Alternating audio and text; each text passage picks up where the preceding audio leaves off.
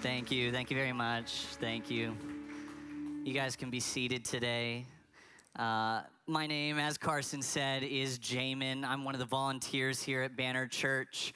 My parents were the pastors here for about 6 or 7 years. So I grew up as a PK, as a pastor's kid. I think my first day in the church, I was 2 days old when I first stepped into a building, into church. But despite that wonderful foundation of growing up in the church, was not always the nicest child. Have you guys ever heard any of the stereotypes about PKs? They're true. They're absolutely true, and I think that my brother Jensen, if you've met him and I, when we were little kids, we kind of proved that. An example of this, when we were teenagers, when we were about 15, 16 years old, we both, over one summer, decided that we were going to go to church camp, or I guess our parents decided. You guys are going to go to church camp for about a week up in Prescott, Arizona. And so our church didn't really want to go. We were the only ones in the youth group. And so they sent us up there with 3 other pastors' kids, all to be in one cabin together. That is a dangerous, dangerous combination. 5 pastors' kids in one room, all PKs. We did some bad stuff that week. Pulled some pranks. And one of the things I think to this day I'm still pretty ashamed of that we did is during the days when we got there at the camp, all day long they had activities and games, and you were supposed to go off with your team and kind of compete in these different games. It was all fun. But because we were punk teenagers and because we were too cool for church, we said, you know what, we're not going to go play games. We're going to get snacks and candy and sit in our cabin, and we'll just sit here all day. Well, there was a problem with it, with just chilling in the cabin, and that was that there is a dean that comes around and checks them just about every hour. And so he said, you know what, I have a plan. I would like to say Jensen came up with this plan, but that would be a lie. I came up with the plan. And the plan was this: I'll sit near the window, and we'll just sit there and hang out, eat red vines and Skittles, drink soda, hang out, talk about things that 15, 16-year-olds talk about, whatever that is. Kanye and climbing trees. Where do they make Skittles? I don't know. And so we were sitting there, and I would sit by the window, and I would look out, and if I saw the dean coming or if I heard his steps coming by, the plan was I would immediately break out into, "How great is our God," and everyone would join me. All the PKs, we would all just break out into a worship set. Because if the dean heard that and he comes into the room, there's no way he can be mad at us, because we're worshiping Jesus. And so we did. We're sitting there. I'm sitting by the window, and I'm talking with Jensen and these other guys and talking about how cool we are because we're 16, and I just started driving, and, well, you know, now I'm really going to get the ladies with my Honda Accord, if you know what I mean. And so we're sitting there, and then I heard the dean, and so I started off, "How great is our God." Sing with me, come on, guys. "How great is our God." And then the dean, we heard the keys jingling at the door, and he opens the door, and we're like, "Dean, join us." "How great is our God." Come on, Dean, sing with me. "How great is our God." And we just kept going and just let the dean join in, and he did. He bought the lie, and he started singing with us. And we were like, "Dean, yes." So we finished the song, we come to the end, and we just kind of clap a little bit. We're like, "Oh, that was so good, so good." And he started crying. And the dean sat there, and he goes, you know, people say bad things about PKs. They say a lot of bad things. They say you guys are rebellious. But this touched my heart. This touched my heart, what you guys are doing here. And we sat there and we nodded and held our hearts and said, yeah. You know, people like to stereotype us, but I mean, we really do love Jesus. We love the church. And then, well, what can we say? What can we say? And all the while, we have our candy and soda hidden under the sheets in the bed there in the dorm, and we're sitting there, and we got away with it. That is the Bad and good ending to the story. But it's interesting, at that time, I don't think I really understood what it meant to be a part of the church. I had grown up in the church, I had been in it my entire life, but I didn't really understand what it meant, what the church was. And I think that many of us today are still in the same place. There's many of us today that we live our lives just the way that we want to. We live the week the way we want to. And then on Sunday, as soon as eyes turn to us, we walk into church and go, "How great is our God?" Yes, he is. He is so great. Can you say it again? How great is our God? And we sing it, but we don't really know what it means to be the church. What is the church? It's a powerful question, and we just got done with Easter, where we were celebrating the gospel of Jesus Christ, that time of the year where we remember the life, the death, and the resurrection of Jesus Christ and what that means for humanity. The introduction of new healing into the world, new creation into the world, where sin and death and pain and oppression, where it's been announced that those days are numbered. And healing's coming in. But then the question becomes, what do we do? What now? I recognize the gospel. I see that Jesus has died and he's risen again. So what do we do? What's the point? So we need to think about what is the church. And I want to give you just a quick definition before we actually go into our text today. If we could put it up here on the screen. The church in Greek, when Jesus mentions the church, when Paul and Peter talk about the church, they use the word in Greek, ekklesia. Ekklesia is a really interesting word. Ekklesia typically in Greek is used to mean the assembly, the gathering, the collection. That's the basic definition, but ekklesia has a bit of a deeper meaning to it because it actually comes from two root words that mean in Greek to call out from and into. So it is the assembly of people called out from and into something. And we're going to talk about that today, really what that means. What does it mean to be the church? And into the next few weeks here, we're going to start a series on the book of Acts. And we're going to be looking at the history of the early church and what those first founders and disciples did to build this rock of the assembly of people called out from and into. And I want to submit something to you today, and it may sound strange now, but I promise that this is one of the deepest truths in all of the Christian message that you can possibly grasp. When Christ calls a man, he calls him and bids him come and die. That is the great truth of the church. So if you have your Bibles today, I'd like you to get out. Our first verse is going to be in Luke chapter 24, verses 44 through 49. Luke chapter 24, verses 44. We're going to be looking at Luke and Acts. So this is the last chapter of Luke that we're going to look at in the Gospels. And then we're going to look at the first chapter of Acts and be able to kind of bring these together. And the reason I'm doing this is that before we start our series in Acts, we need to understand the context of what is going on here.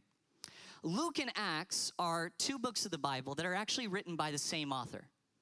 They're both written by a man named Luke. He was not a disciple of Jesus. He actually was a companion of Paul in the early days of the ministry. In about 62 AD, he wrote two books. One is a gospel, the Gospel of Luke, telling about the history of Christ in the world, how God entered the world in Jesus Christ, about the life he lived, about the death he suffered, and then about his resurrection.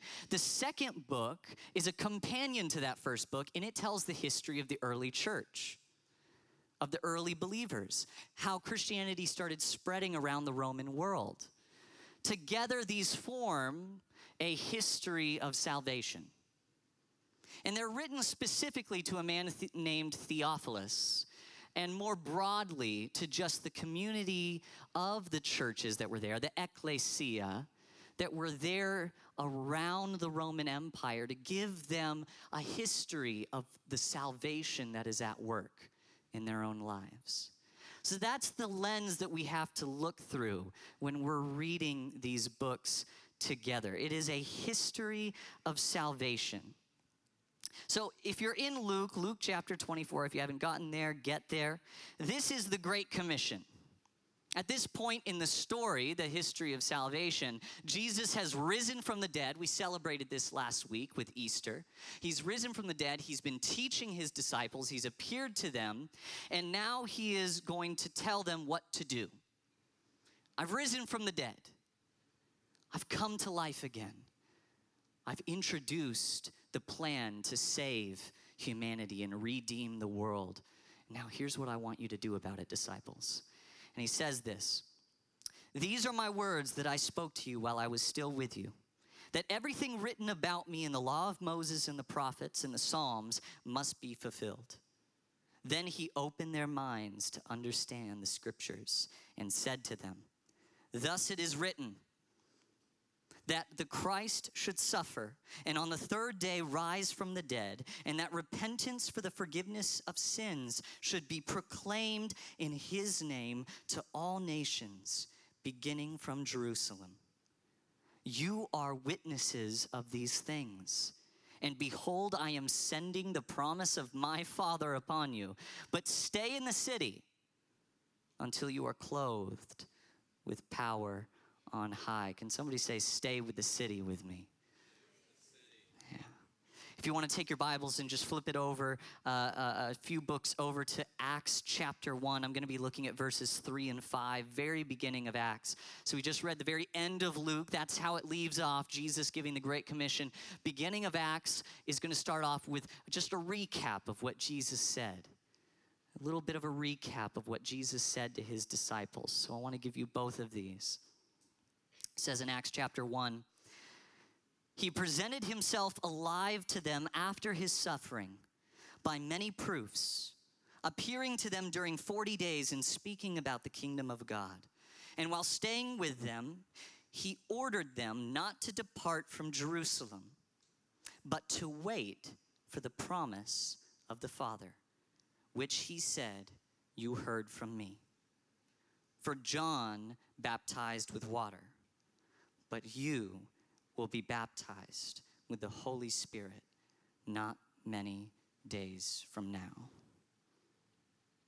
Amen. Here's the interesting thing about both these verses. The verbiage is different in both.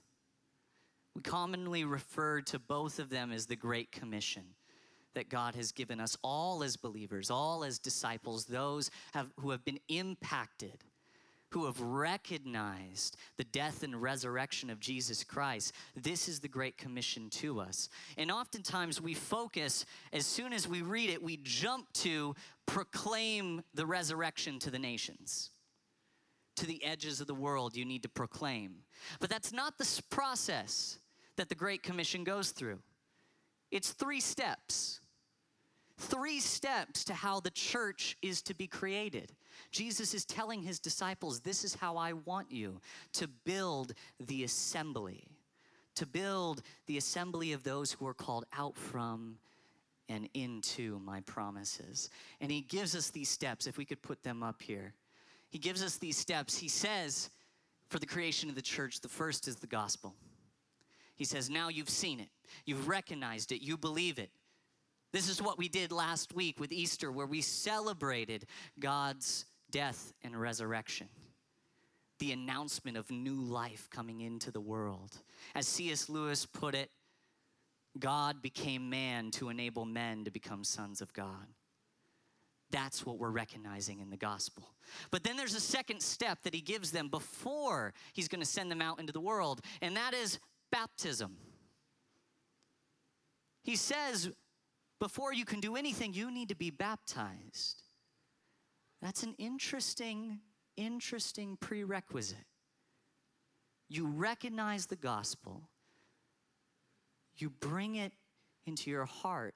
And then he says you need to be baptized. And only after that, only after the baptism of the Spirit, then you can go out and proclaim. Notice that Jesus at the beginning of his ministry even follows this step. He doesn't even exempt himself. He lives to be 30, 33 years old. He hasn't done anything yet. He's just been a carpenter. And then finally, he brings himself to John the Baptist, to the Jordan River, and he allows himself to be submerged into the water and to come up, and the Holy Spirit descends upon him, and it says, "This is my son." And Jesus begins his ministry. And he tells us to do the same. And I think that the reason he tells us is not arbitrary. It's not just an initiation process. It's not just some cultic ceremony. There is something very real and very deep and very impactful about taking the position of baptism before you actually proclaim the gospel of resurrection out into the world.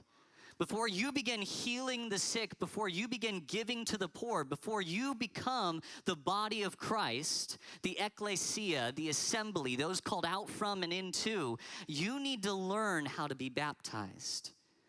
And you have to learn it. It's an event, but it goes deeper than that.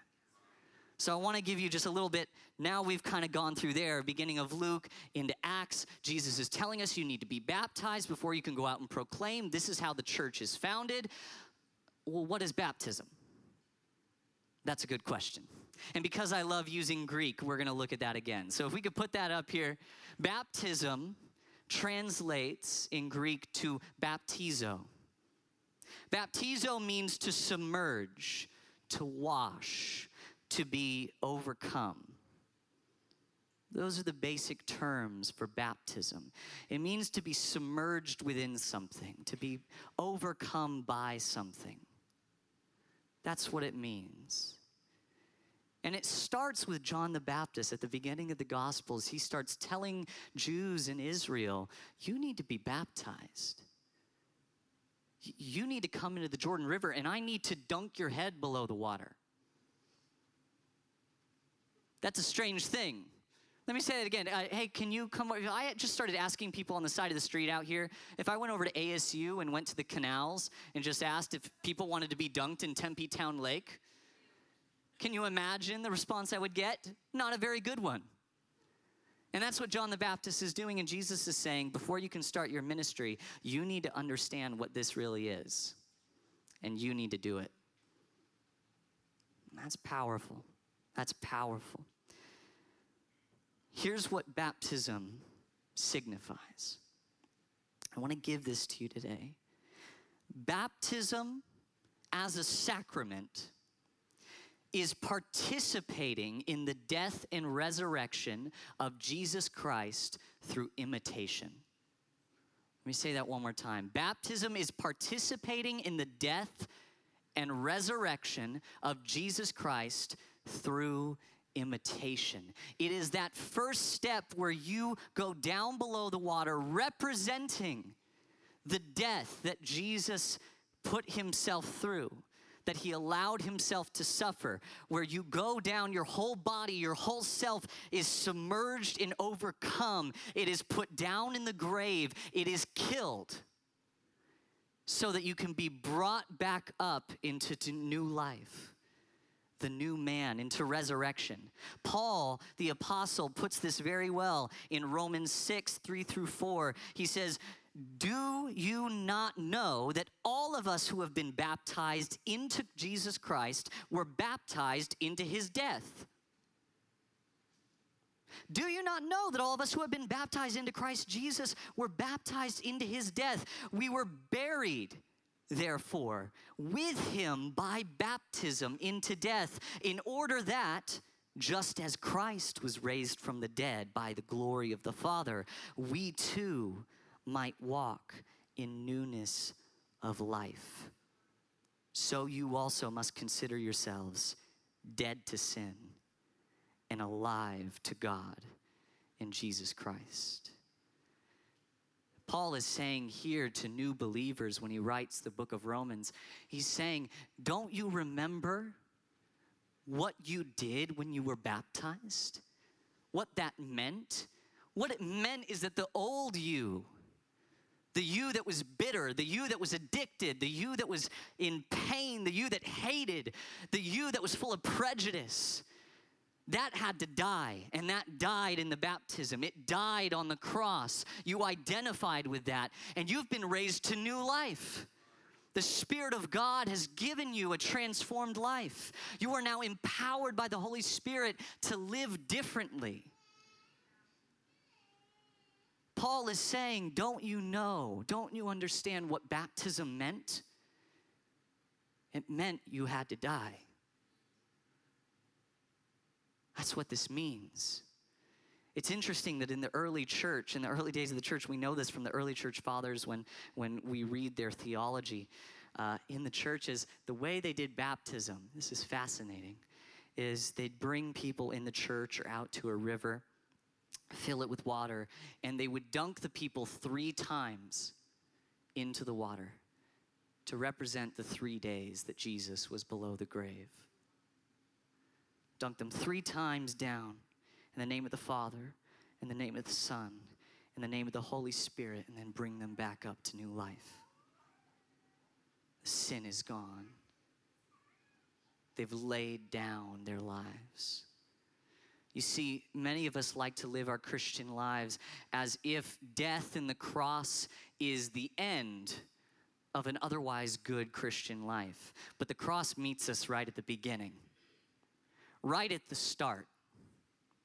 What does it mean to actually become a Christian and to join the church, the ecclesia, the assembly, those called out from and into? Well, it means you learn how to die.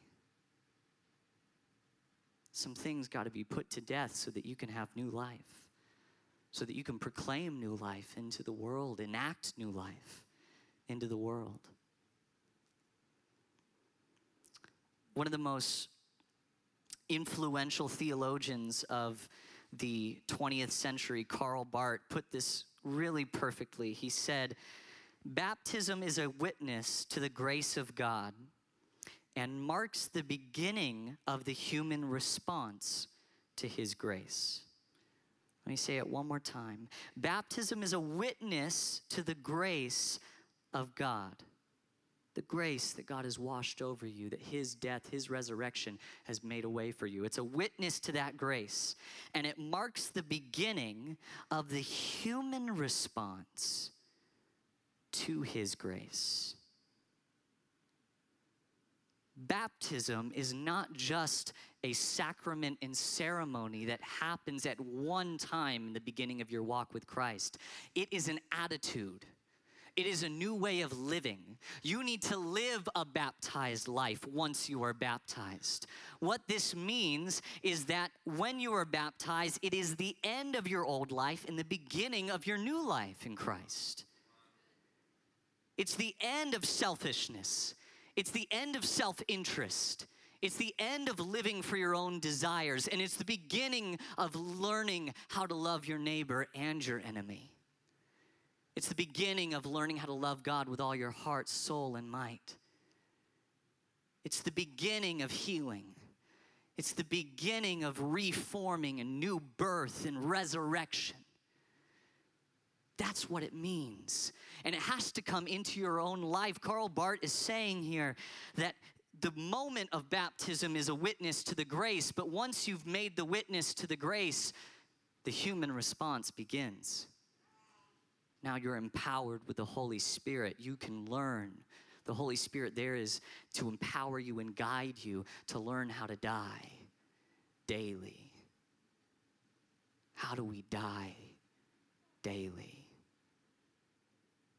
This is put wonderfully in Luke chapter 9. Jesus says in Luke chapter 9, verse 23 through 24, he says, "If anyone wishes to come after me, he must deny himself and take up his cross daily and follow me. For whoever wishes to save his life will lose it, but whoever loses his life for my sake, he is the one who will save it." See, baptism is inextricably connected with that attitude of taking up your cross daily. Many of us, we've heard that verse before. It's a very common one to hear, but it's a difficult one to embody. It's a difficult one to embody. You need the Holy Spirit to help you embody that one. It's not easy. It requires courage to take up your cross daily. The gospel of Christ, it is hope. It is new life. It is mercy.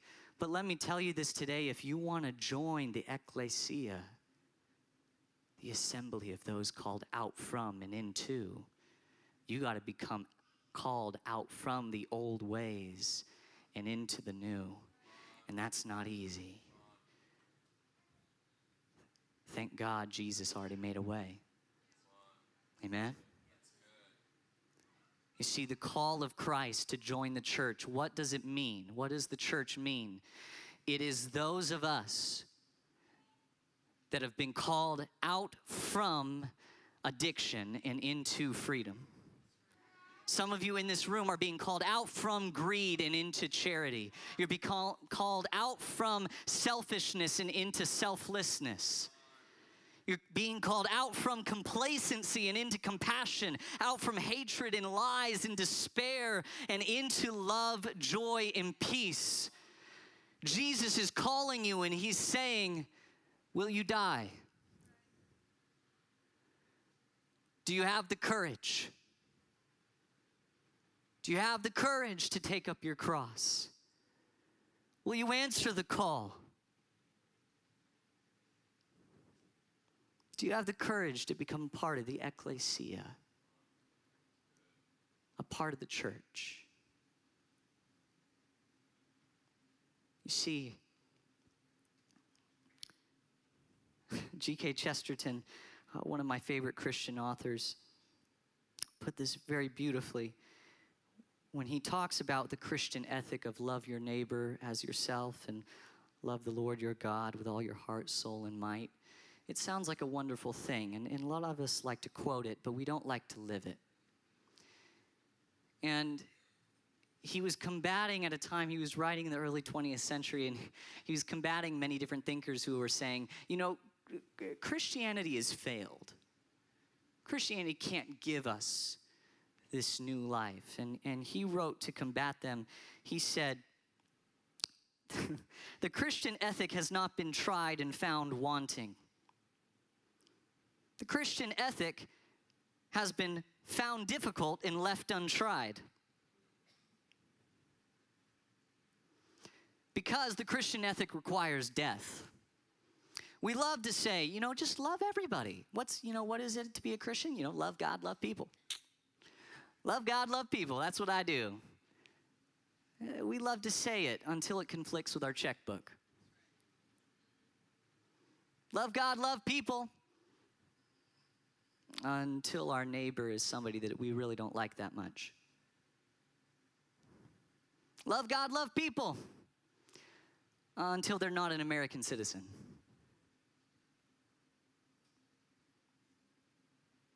Sometimes we have trouble loving God and loving people because we haven't learned how to be baptized daily, how to take up our cross daily, how to die.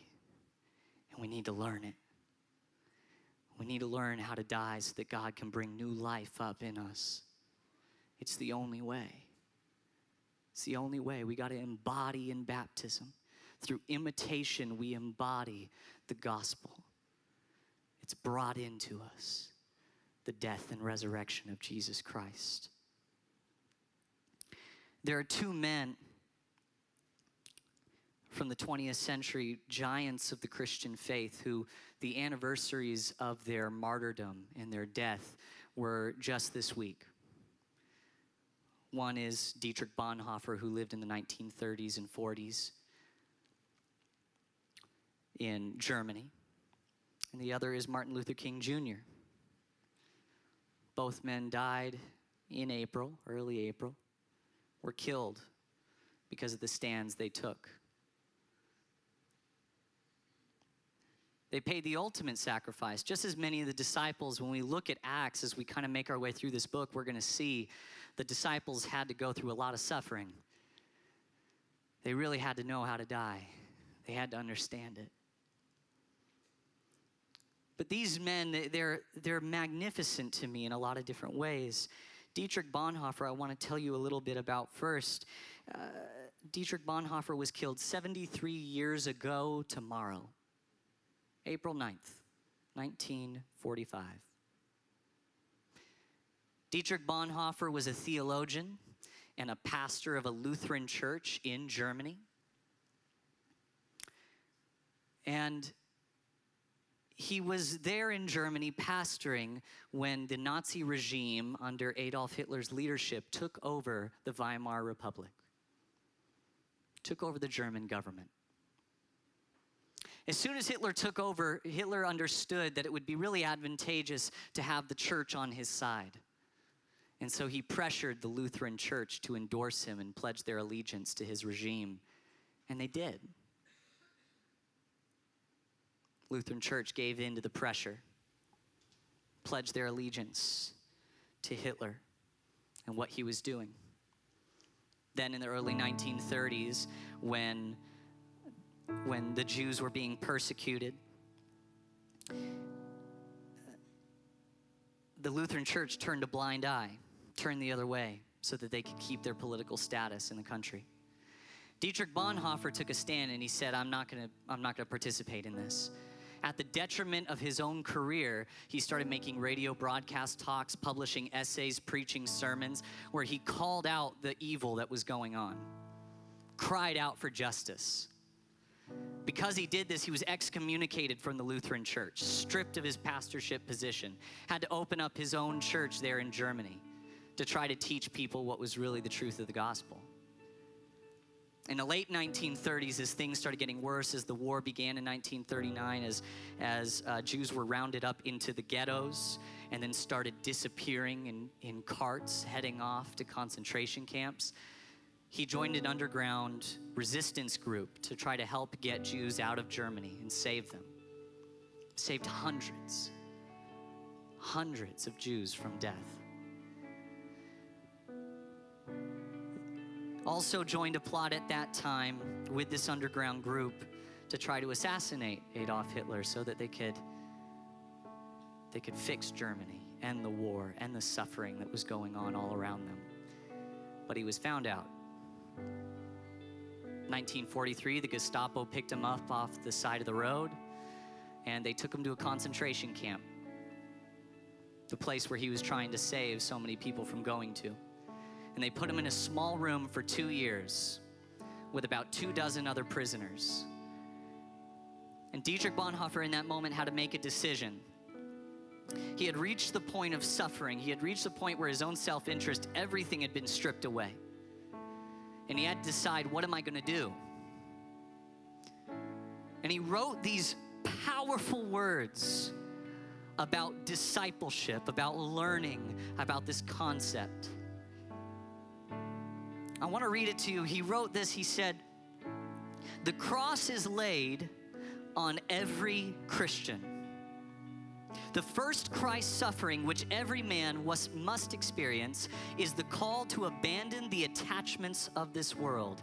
It is that dying of the old man which is the result of his encounter with Christ." I want to say that one more time. It is the dying of the old man which is the result of his encounter with Christ. As we embark upon discipleship, we surrender ourselves to Christ in union with his death. We give over our lives to death. Thus it begins. The cross is not the terrible end to an otherwise God-fearing and happy life, but it meets us at the beginning of our communion with Christ. When Christ calls a man, he bids him come and die. Amen? When Christ calls a man, he bids him come and die. It may be a death like that of the first disciples who had to leave home and work to follow him, or it may be a death like Luther's who had to leave the monastery and go out into the world. But it is the same death every time. Death in Jesus Christ. The death of the old man at his call.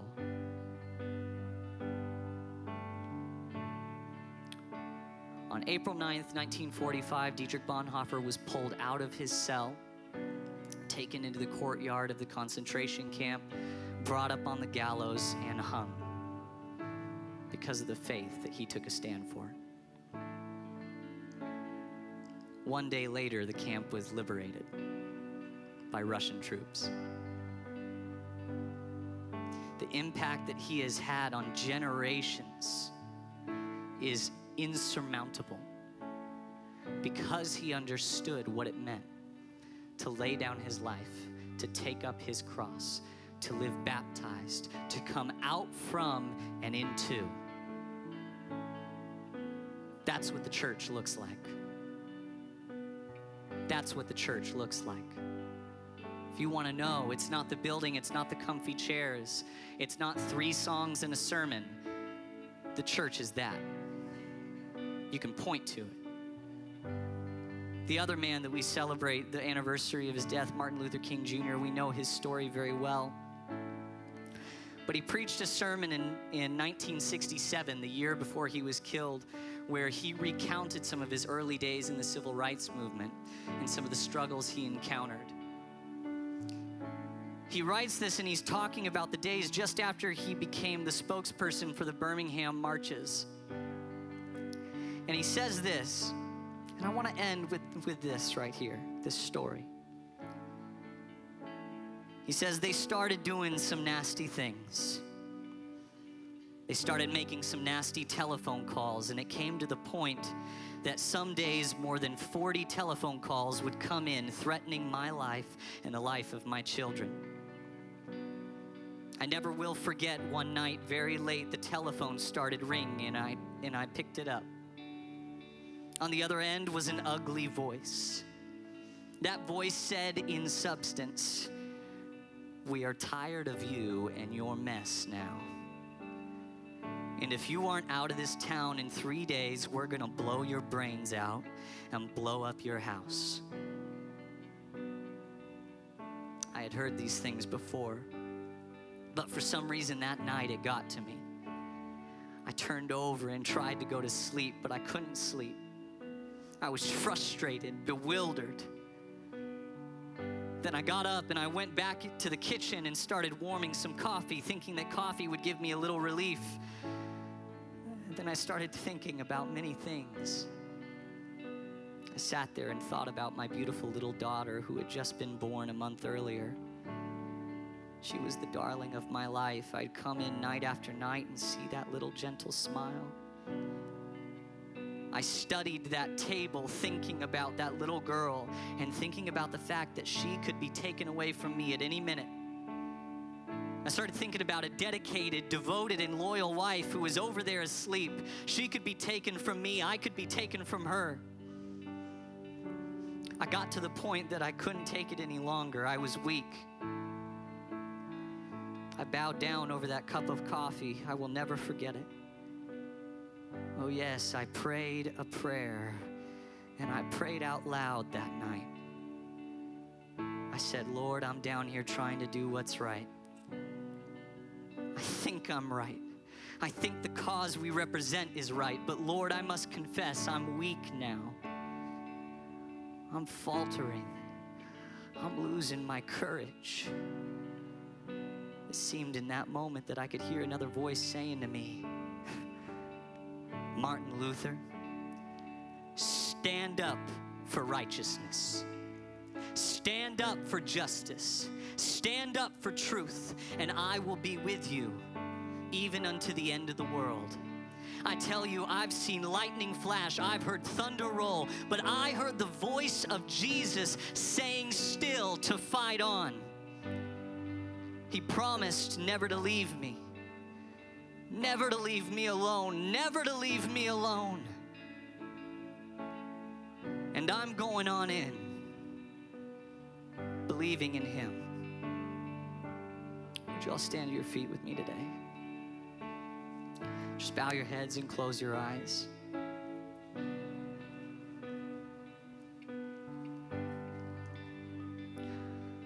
God has called every single one of us in this room to join the church, to join his movement of healing, the ecclesia.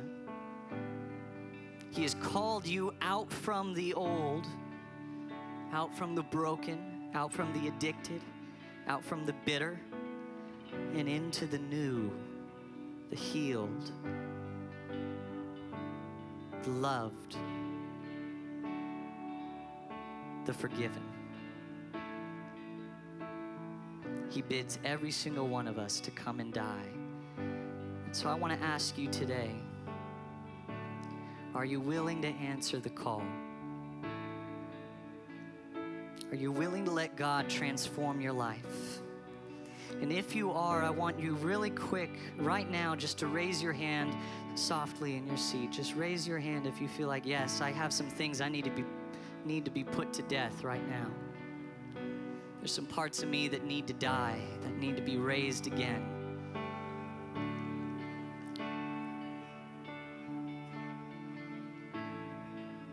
I want to pray with you today. If everybody could just say this prayer with me. Lord, I love you, and I need your death so I can share in your resurrection. Put to death in me all that does not belong. Teach me how to live with a cross on my back. Amen. The worship team is going to continue to play, and as they do, I want to invite you, if you want to experience that new life today, if you want to put some things to death and you need prayer, I want to invite you to the front so that me and some of the other leaders can pray for you.